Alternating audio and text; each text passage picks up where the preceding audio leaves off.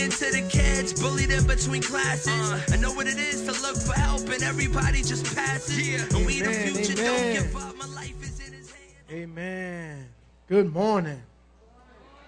Good morning. Good morning.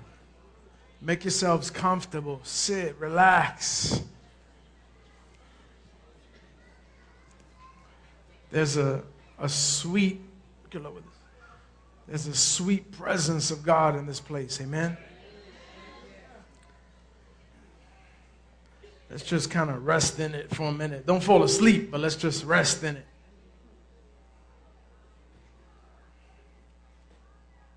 Let's let everybody get settled down.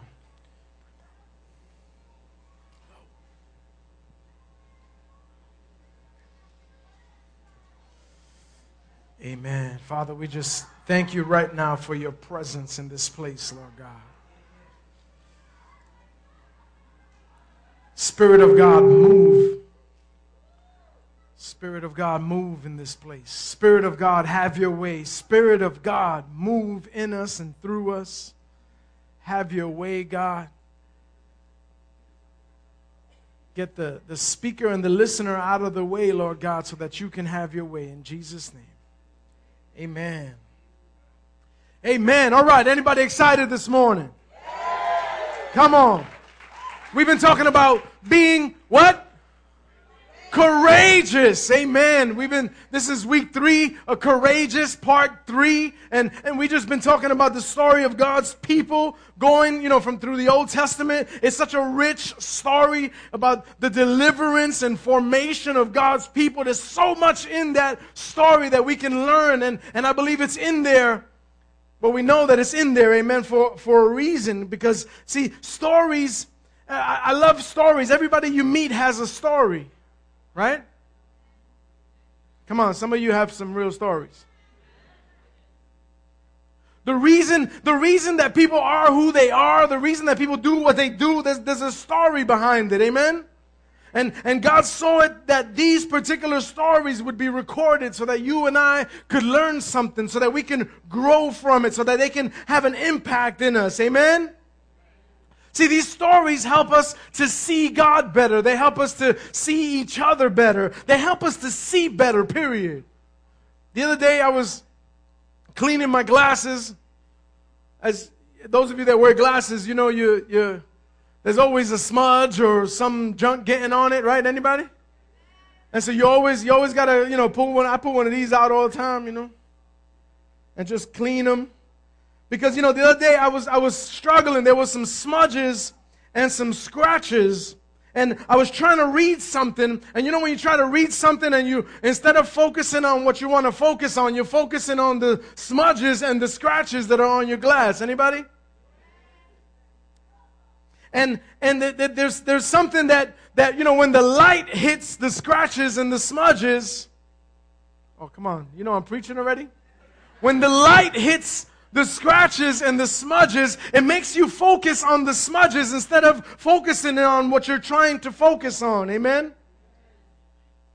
See, the stories that we've been through, everything that we've experienced, both good and bad, those experiences become the lenses that we see things through, don't they? You following me?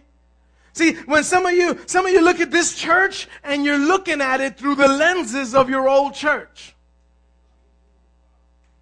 Can we just go in right from the start? So about that. Some of you are looking at me and you look at me through the lenses of your old pastor. I've had fights with people, then I realized they weren't really fighting with me. Anybody awake? See, because the experiences that we had, they left smudges on your lenses. They left your lenses cloudy. And sometimes when the light hits your lens, it's hard to focus on what's happening. And I believe today the light is going to hit your lenses. Amen? Come on, anybody? I believe the light is going to hit the lenses today, and it's going to force you to refocus. It's going to do some cleaning this morning. I got a postcard the other day from Lens Crafters. True story. True story. I bought these glasses probably about 2 years ago, and I got a message, a postcard from Lens Crafters, and it said, Mr. Martinez, it's about that time that you check your lenses.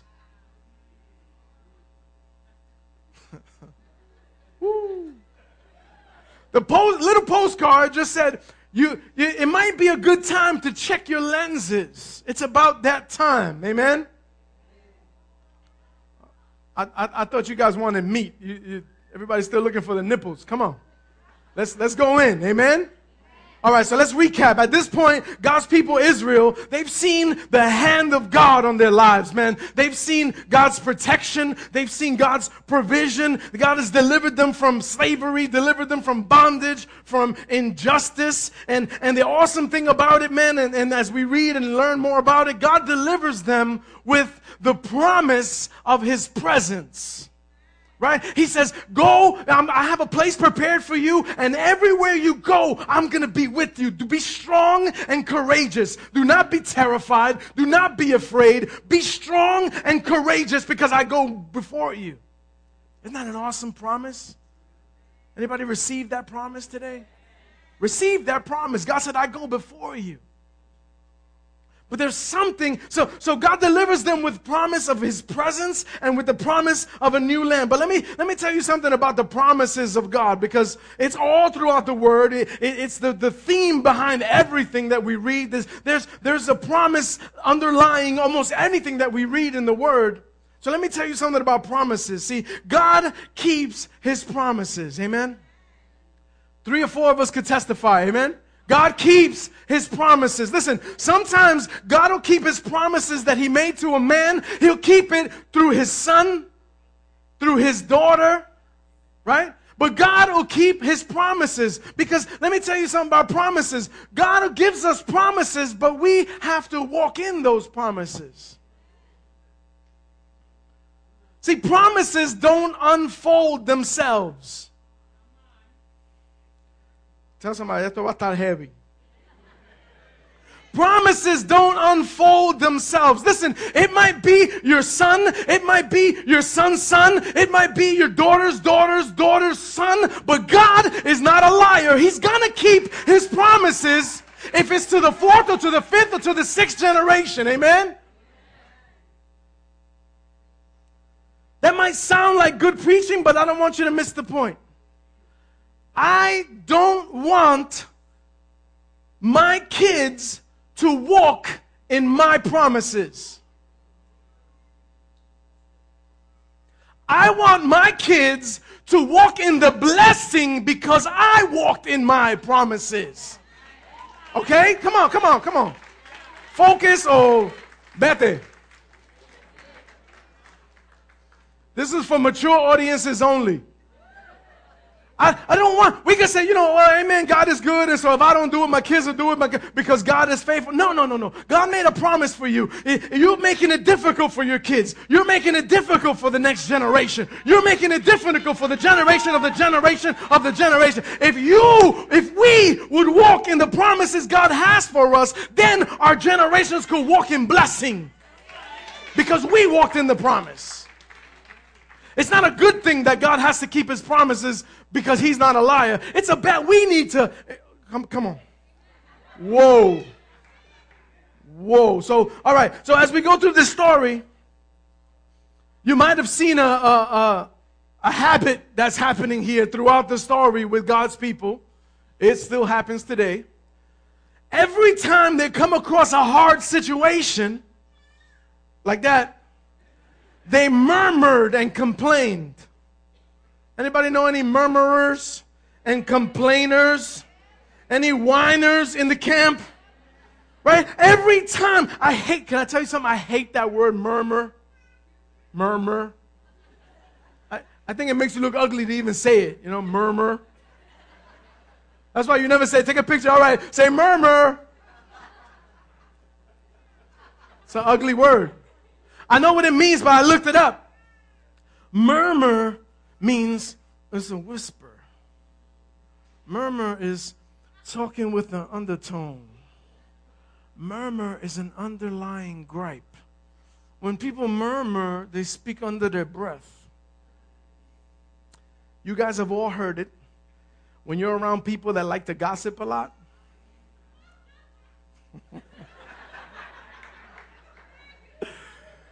When people that love to talk about other people, it's always in this tone. You ever notice? People like to murmur. They usually talk about other people. And you know why you don't move your lips when you murmur? Because when you're confronted about what you said, because, eventually that murmur will get around. You murmur to enough people, and that starts coming back around. When that comes back to you and the person confronts you and says, were you talking about me? Did you really say that about me? The person wants to be able to say, I never said nothing. I murmured it. I might have said it under my breath. See, murmur is coward talk. People murmur what they wouldn't say to someone face to face. Now, understand, these people had the opportunity to call out to God. They had the opportunity to speak to God, to hear from God. They were in His presence. God gave them the promise, I'll be with you. I go before you. Everywhere you go, I'm there. I'm the cloud overhead by day. I'm the fire there by night. I'm with you everywhere. So they had the opportunity to talk to God. They could have said, God, I'm thirsty. God, I'm hungry. God, I'm lonely. God, I need something. But instead of going to God, instead of going to the presence, it was a murmur. Well, I don't know why God had to bring me all the way out here to kill me so I could dehydrate. I don't know why God brought me on. At least when I was a slave, I used to have fish. At least when I was a slave, I had vegetables. They murmured that. That's in the word. At least I used to have some vegetables. Yeah, I used to work 22 hours a day, but at least in those 2 hours, I used to eat. And it was a murmur. It was a coward talk. Amen? Every time they wanted something, they murmured. Listen, I didn't tell you last week, but that fancy chicken that they got, remember? They prayed, they murmured, and they said, oh man, I wish we had meat. And the word says that all the heads of the tents, they stood at the front of the tents and cried, oh, I wish we had meat. Oh, crying. Can you imagine? These are grown men leading, and they're sitting out crying in front of the tents. That's manipulation, amen? That's manipulation. You know when you cry in front of somebody all the time? Oh, I wish I had some money, man. No, I never had no money. Man, it'd be nice to have a sandwich right about now. Man, I remember the last time I had a sandwich. I can't even remember that. You know when people, they están llorando all over there, it's because they want shit, right? That's manipulation, right? So that's what these people were doing. I didn't tell you, and so God had the quail, and they committed mass suicide and died in front of them, and God provided chicken for everybody, right? I didn't tell you what happened with that later. There's more to that story. Anybody know? See, what you get by murmuring and complaining will never satisfy you. I'm not talking to anybody. What you get by murmuring and complaining eventually might even end up hurting you. As it was in this story. Parents, have you ever given your kids something, not because they earned it, not because they deserve it, not because you wanted to give it to them, but because they just wouldn't shut up? Yeah? Just whatever. You want the iPad here. Whatever. Right? What you get by murmuring and complaining, you never get it for the right reasons. You never get it from the right heart. You never get it because you earned it. You never appreciate it because you got it by murmuring and complaining. So here's what happened in the Word. God gave him the meat. He said, I'm going to give you meat, not just for one day, not just for 1 week, but the Word said for a mile this way and a mile this way, the dead ducks were all over the place. So it took him days to pick up all of these ducks. And so they had fancy chicken. Now, for over a month, God gave them a supply. For over a month they had. Somebody said, that's a lot of meat. But look what it says. Look what came with it. In Psalm 106, it gives us a little insight. Psalm 106:7, it says, when our fathers were in Egypt, they gave no thought to your miracles, God. They didn't remember your many kindnesses, and they rebelled by the sea, the Red Sea. And yet, he saved them for his name's sake to make his mighty power known. Verse 13. But they soon forgot what he had done, and they didn't wait for his counsel. And in the desert, they gave in to their craving. It said that they were craving. It's like murder burgers, right? Like White Castle, what you crave. It says that they had a craving, and that's what made them murmur and complain. And so it says here, they gave in to their craving, and in the wasteland, they put God to the test. And so he gave them what they asked for, but he sent a wasting disease among them. That doesn't sound very nice, right? God gave them what they wanted, but he also gave them a plague, a wasting disease, so that what they crave would never satisfy.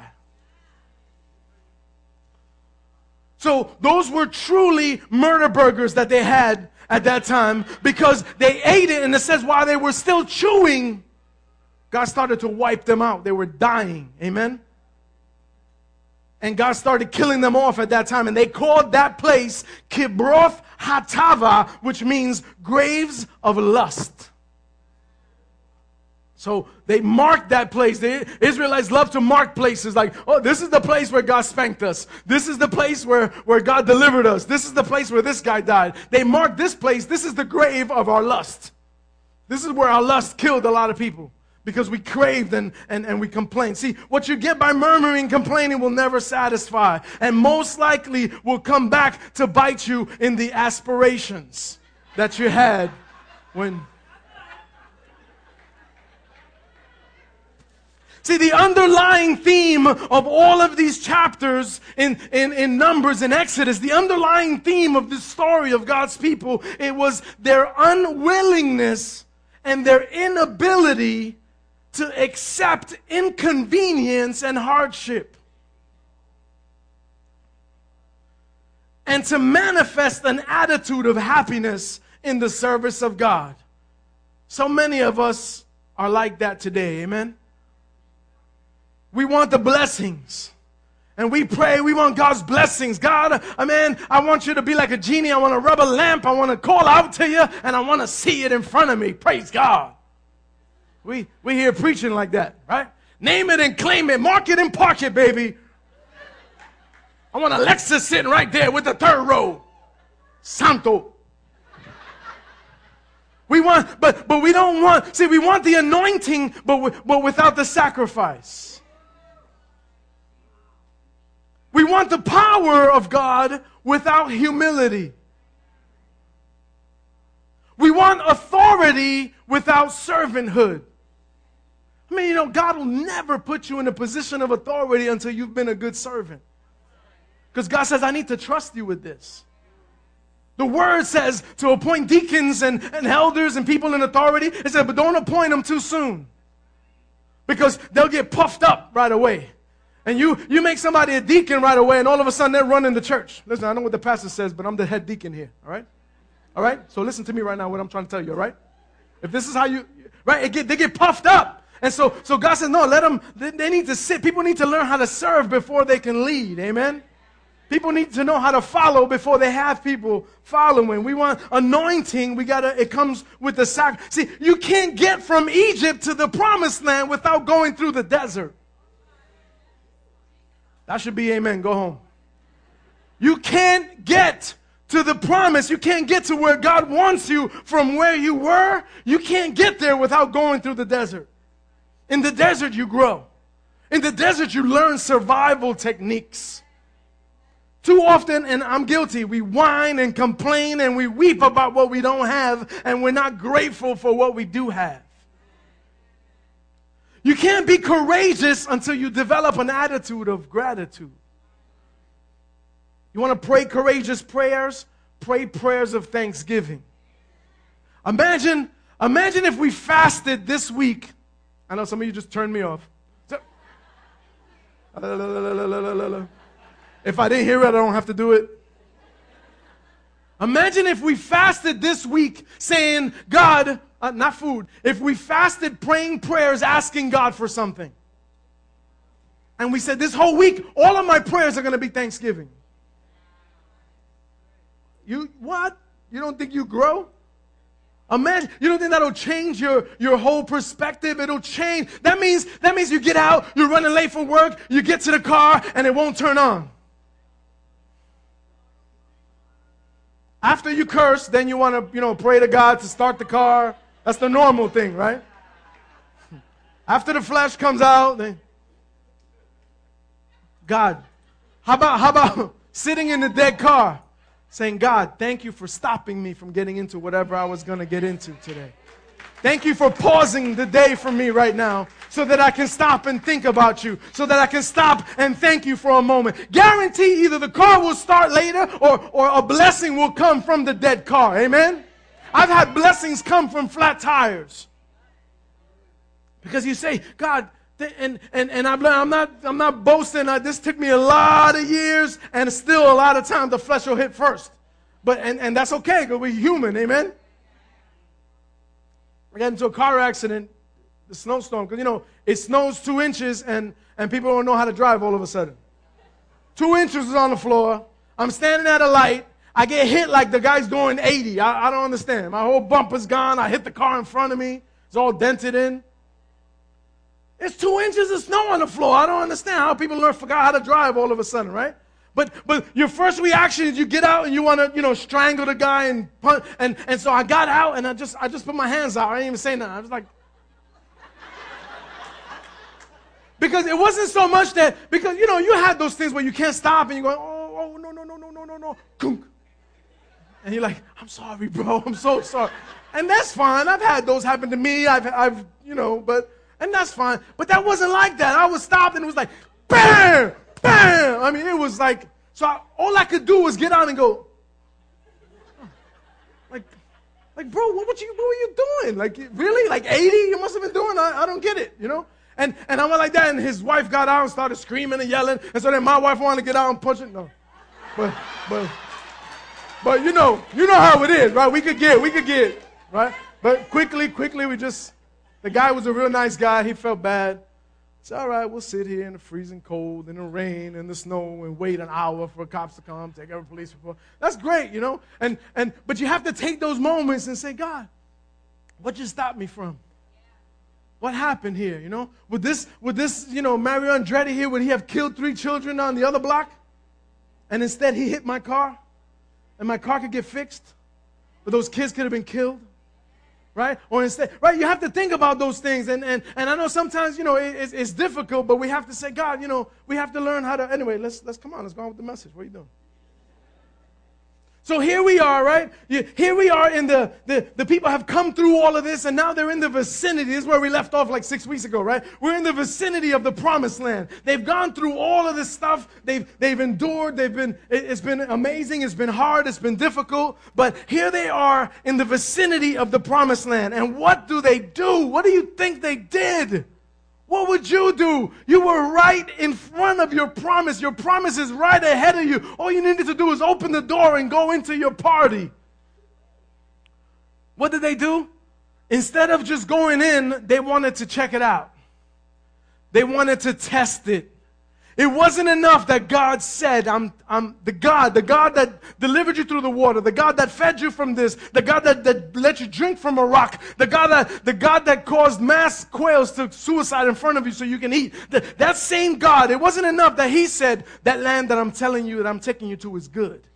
That land that I'm sending you to is abundant, it's spacious, it has food and stuff that you've never seen of. That land is good. They got to the land and they said, let's not just go right into that land, let's test it.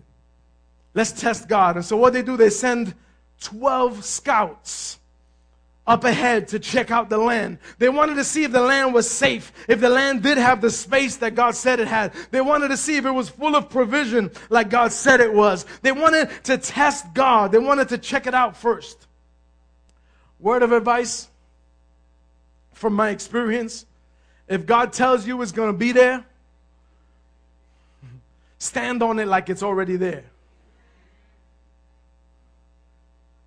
If God tells you, sit on it like you see it.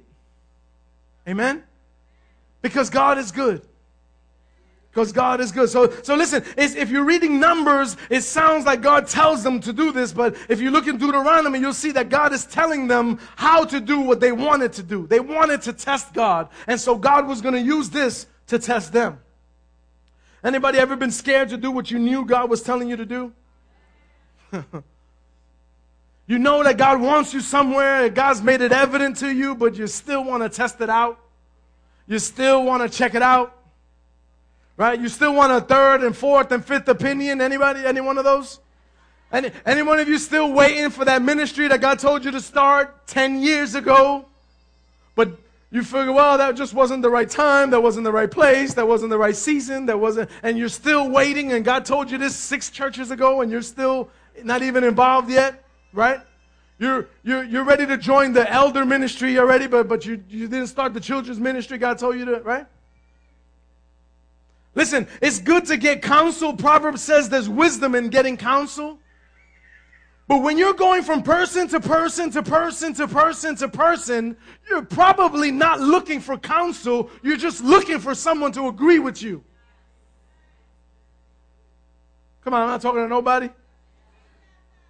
You could be married, 20 years, and you have this thing, man, I'm going to leave my husband. My husband is this, my husband is... You think I should leave my husband? And the first counsel you go to is usually biblical counsel, right? You go to and they tell you, man, I think you need to work at that. I think you need to change some things in you. You get out of here. And so you go to the next, you go to less, let me go to people, maybe not that guy, or not the head of the marriage ministry. Let me go to the guy that's in charge of mopping the floors, Hey, you think I should probably leave my husband, right? That dude's a bum, right? And he has God, the Spirit of God in him, and he tells you, no, man, I think you should really work at it. I think it's your attitude that sucks. I think you need to kind of work on some things. And you're like, what? And so you keep going further and further and further down until you're just asking co-workers at work. No Spirit of God in them, no discernment, no judgment, no nothing. You're asking guys at work, should I leave? Should I leave my husband? He's a bum. And the guy at work say, yeah, baby, you should drop that dude. You should get with this. See, you're not looking for counsel. You're looking for someone to tell you what you want to do already. Amen? Come on. So these men of God, all right, they're right there at the destination of fear, but fear and doubt stops them. And so they decide to send in 12 scouts. And those 12 scouts, they go into the land for 40 days. Somebody say 40 days. That's a long time. Amen? Can you imagine 40 days? You could see if something's good or bad in a day or two. Amen? Like if you want to buy a house and you look at the neighborhood, you go there during the day, you go there during the night. You go there on the weekend, maybe 3 times, right? Because you want to see what pops off on the weekend in that area. You want to see what's happening during the day. And you want to see what kind of, riffraff comes out at night over there. What kind of freaks come out at the nighttime. And so I'm saying 3-4 days tops, if you had to really check it out. 40 days they were in this land, and as spies, they were living in it. They probably got jobs at the local bodega, and they wanted to get in there. 40 days. It says that they even brought back a bunch of grapes, and the grapes were so big in the promised land that they had to put the grapes on a pole and have 2 guys carry them. Say, that's some big grapes. Listen, God has some abundant fruit for you. God has abundance for you that how do you even start to eat a grape that big? Amen? But that's the problems that God wants you to start to deal with. Is it a knife and fork type of grape? How am I going to eat this thing? It's so big. But God has something so good and so big and so rich and so abundant for me. But what happens? They bring it back to show the people. Say, look, man, look at the size of these grapes. 10 of these guys, they come back and they say, look at these grapes. They're amazing. And there's 3 guys biting on 1 grape because the thing is so big. I'm just picturing, right? I know that was a little queer, but anyway. They're gathered around, but quickly, what else do they say? 10 of them say, yeah, but if the grapes are that big, imagine the giants that live in that land. Imagine the guys that eat these grapes. Those are some big dudes. We saw it was straight up hood in the promised land. There was guns and crips and gangs, and it was horrible. And they give this report that the promised land was crazy, that there's big people, and quickly they spread this bad report. They said we can't go in there, we get killed.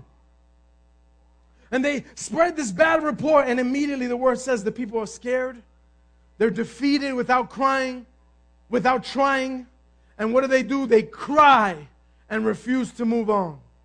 You ever been so discouraged that you just cry and refuse to move on? Anybody ever been there?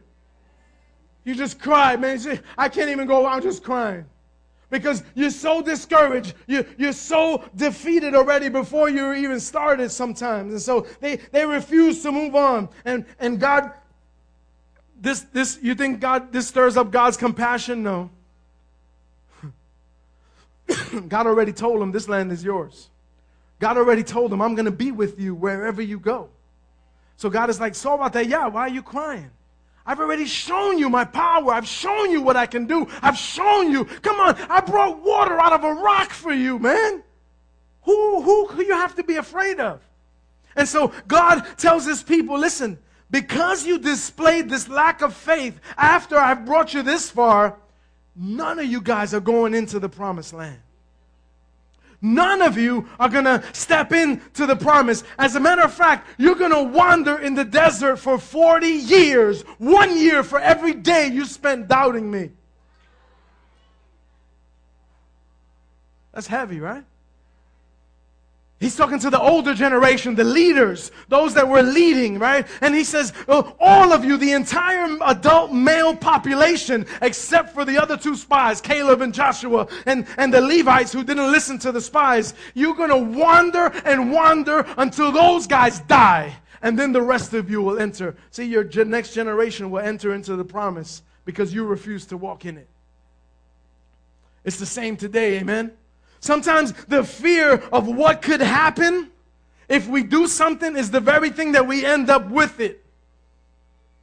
Listen, sometimes we get scared to do things. We get scared to take a risk. You know what's all right? Do it afraid. It's all right. Do it afraid. We say, well, God didn't give you a spirit of fear. Okay, self-righteous man, you do it your way. But if I need to do it and I'm scared, I'm going to do it afraid. Why? Because God told me to do it. And in me, I might still be scared. In me, I might, be afraid. But if I'm going to do it afraid, amen? Because sometimes exactly what you're afraid of is what happens anyway. You're scared you won't be able to do something. Because you were scared, you ended up not being able to do it. You're scared that if you try, you might fail. But because you didn't try, you already failed. You're scared if you really try that your marriage, it might fall apart anyway. But because you didn't really try, it fell apart. You're scared that this Christian walk is too difficult. I'm not ready to keep it perfectly. But because you think it's up to you to be perfect, you're already disqualified. And you'll never walk in the grace and favor of God. They said, listen, if we go into the promised land with these giants, we're all going to die. Well, guess what? You're all going to die anyway now. Because you didn't trust in me, because you didn't trust God, you're going to die anyway. You're going to spend your time in the desert roaming 1 year for every day you spent not trusting me. 2 of the scouts, 2 out of the 10 said, let's bring back a different report. 2 of the 10 said, Caleb said, let's do this. Caleb said, yeah, there's giants, but we got this. Joshua, he says later on in Joshua, you read, and he does it. He said, man, God said, be strong and courageous. God said, don't be afraid. God said, go on and he's going to be with me. And so what makes the difference? You can have 12 people look at the same thing. You can have 12 people have the same experience. 12 people see the same giants and see the same fruits. 10 of them can agree, making it the majority. 10 of them can say, we can't do this. Listen, family, in any situation God brings you through, you can focus on the problem or you can focus on the promise. Because of that wicked report, the people didn't go in, the people wandered. And if you read through the word, we find there's very little record of what happened during those years. Because those years accomplished nothing. There's very little written about it except the death of a generation of unbelief. There were just years of surviving. And during those 38 years, there was much movement but no progress. Our walk with God can be the same way. Church, I believe this cycle repeats itself over and over again throughout generations. Sometimes the old mindset has to die.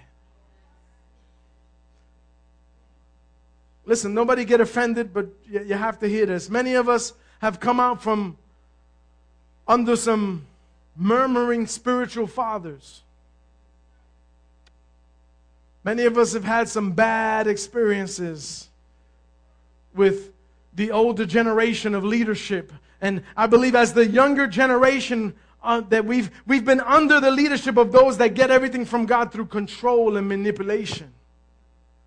The leaders weeping at the entrance, that was manipulation. Many of us are here today because we've come out from under that kind of situation. Anybody? And the sad thing is we've been running around for years making a lot of movement but not seeing any progress. I want to tell you today your postcard came in from Lens Crafters. And it says, Mrs. Young Person and Mr. Single Person, I think it's time to check your lenses.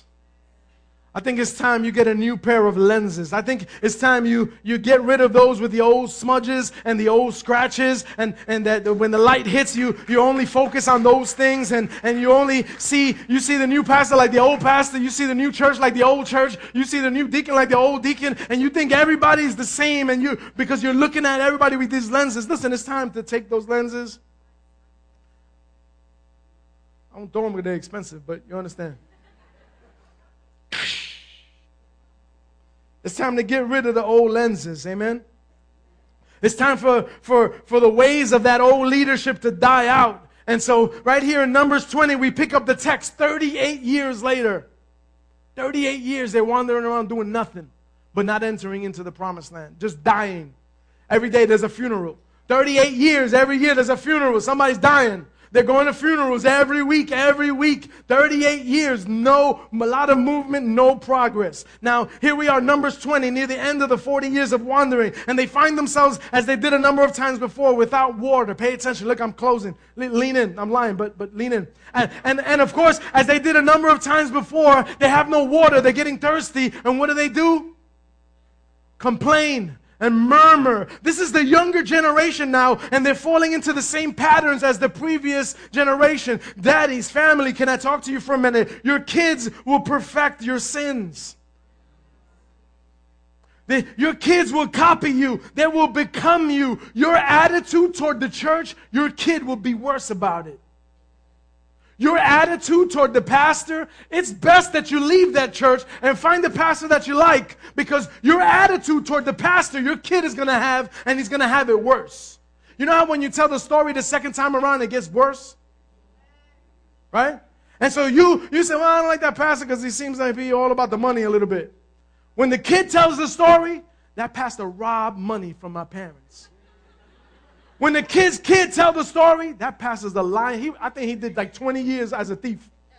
It gets bigger. You understand? And your kids will perfect that, and they'll reflect that pattern, that attitude that you give them. Amen? Your attitude towards worship, your attitude towards God, your attitude of gratitude or lack of it, it gets replicated and becomes even worse in your children.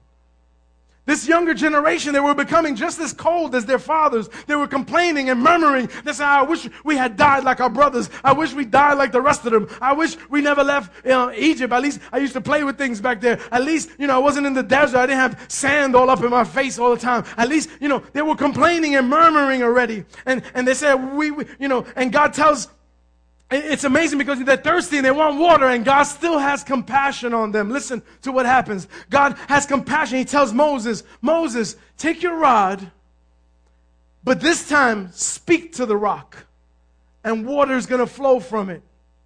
Pay attention. Remember the first time God told him, take your rod and strike the rock, and water will flow from the rock. This time he says, take your rod. That's the authority. That means you're walking in authority. When you're walking with the rod, the staff of God, that's your authority. He says, don't go without your authority. Walk in your authority. But this time, don't strike the rock. Speak to it. God says, look, I'm going to start to teach you something. The rod is the authority, but now you can walk in that authority. Your words have power. Church, listen, words under authority have power to release blessings. Words under authority have power to release abundance. There's power in your words, amen? But what does Moses do? If you know the story, Moses goes out there, and this time Moses does more than God told him what to do. Moses is frustrated. Moses is tired. Moses is angry. Anybody ever been there?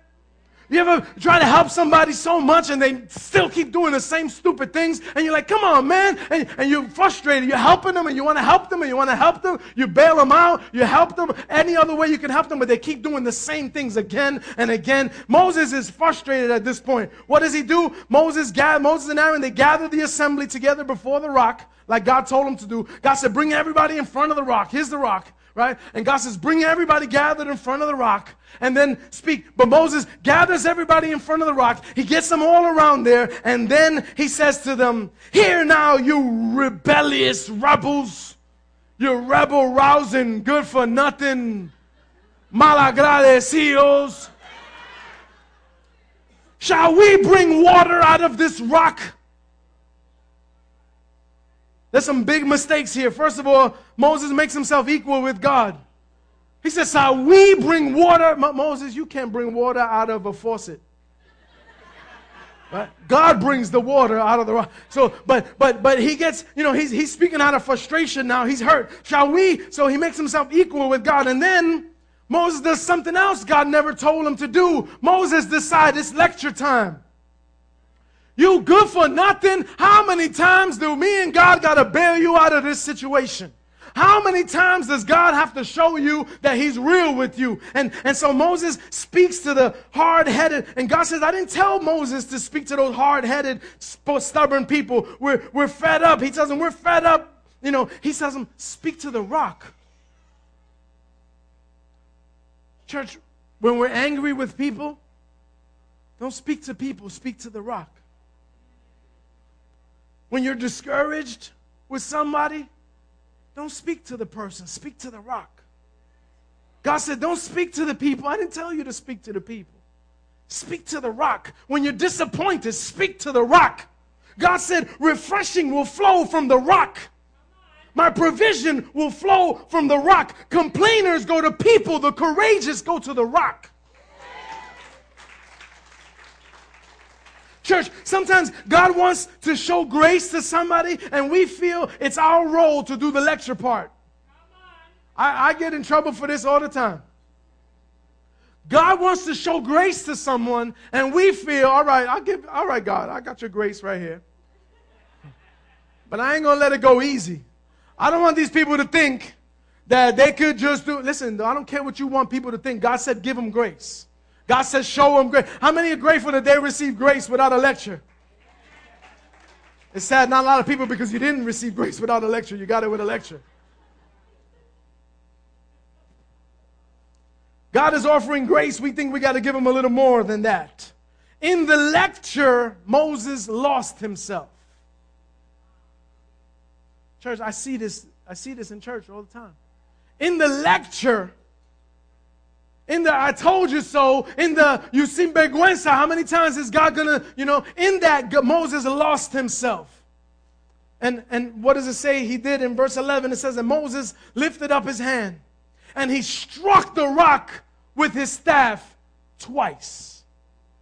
He struck it twice. And water came out abundantly. Isn't it awesome that God is still faithful? Isn't it awesome that even though he's a moron, God is still faithful? Isn't it awesome that sometimes we're morons and God is still faithful?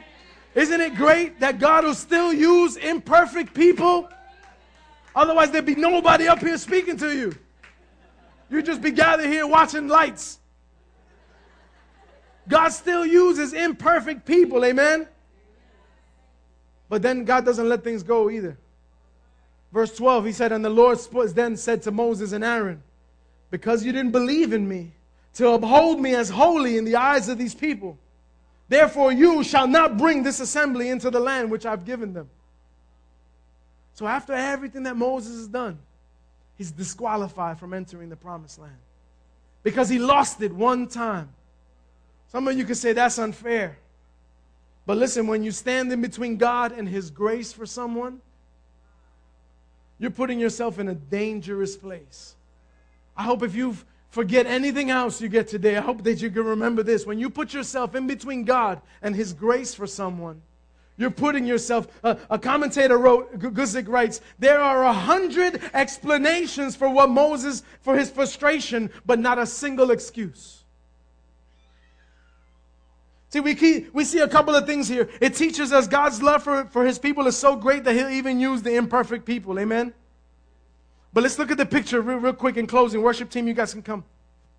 The New Testament makes it clear that this water-providing rock, get the imagery for a minute because this is so important. This water-providing rock was a picture of Jesus. 1 Corinthians 10:4. Jesus, being struck once, provided all life for everyone that would drink. When he was struck once before, right? God told Moses, strike the rock once. When he was struck once, he provided, he would for anyone in life that would want to drink of him. That's John 7:37. But for Jesus to be struck again was unnecessary. Because the Son of God needed only to suffer once, Hebrews 10:10 says.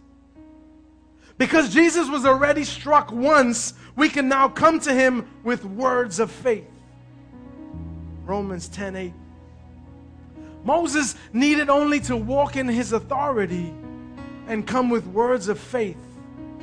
The word says if you believe in your heart and confess with your mouth that Jesus died and was raised, that he's the Son of God, that then we would be saved. There wasn't a further sacrifice needed. The sacrifice was already done. Because he was already struck once, church, we have to allow that old mindset to die. I feel like we're in year 39, month 11. And the older generation with the hard hearts and the murmuring ways, they're dying out. I believe there's a new life coming into not just this church, but into churches. There's a new life coming into churches. And those old ways, they're dying out, amen? Some of us have been hurt by them. Many of us have been damaged. We can sit around and compare scars and get ourselves angry and depressed and get ourselves so cold that we become just like them. Or we can follow Joshua and Caleb and press into the promised land. Family, it's time to be strong and courageous. We have some promises to walk in. Next couple of weeks, we're going to start a series on God's promises. And here's something I want you to do with me. I want you to start a reading plan with me tomorrow. Pastor's giving homework.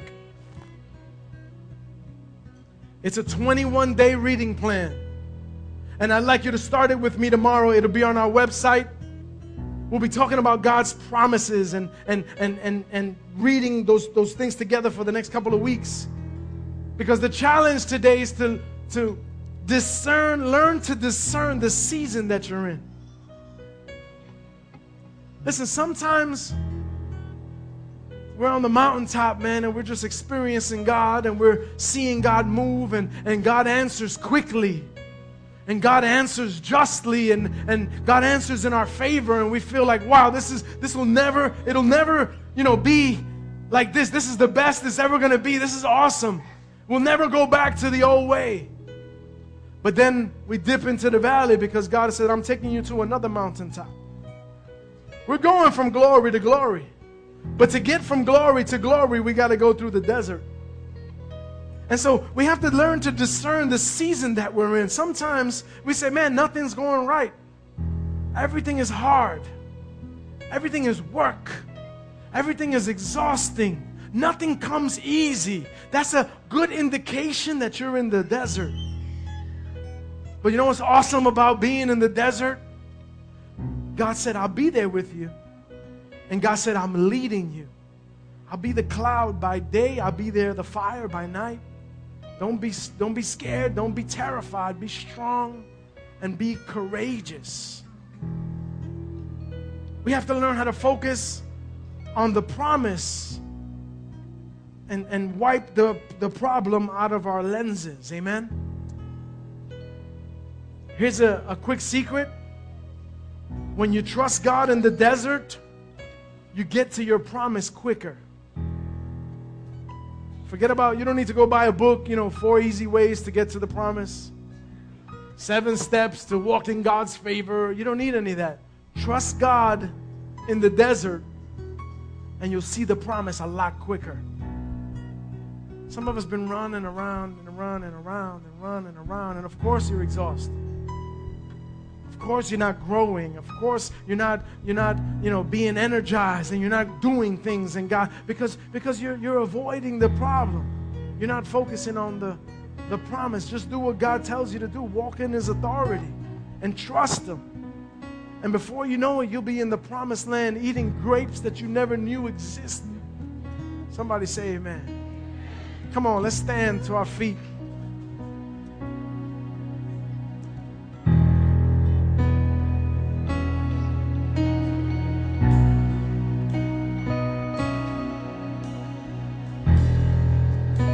If you're tired of wandering around in the desert, if you're tired of murmuring and complaining, would you just take a couple of steps today? Would you just take a couple of steps? Say, God, I'm going forward. I'm moving forward. It's time to be strong and courageous. I might be afraid, but I'm going to do it afraid. I'm going to still do it. Amen.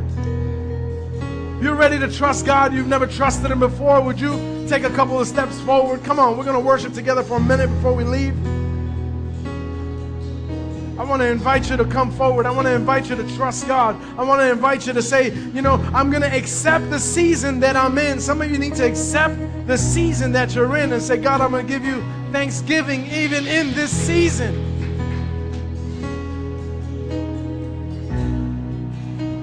The only way to get out of that season is to trust God in it. And trust me, there'll be other bad seasons. There'll be other hard seasons. There'll be other people that'll discourage you, that'll disappoint you. There'll be other people that'll hurt you. But next season, you'll be stronger than you were in this season.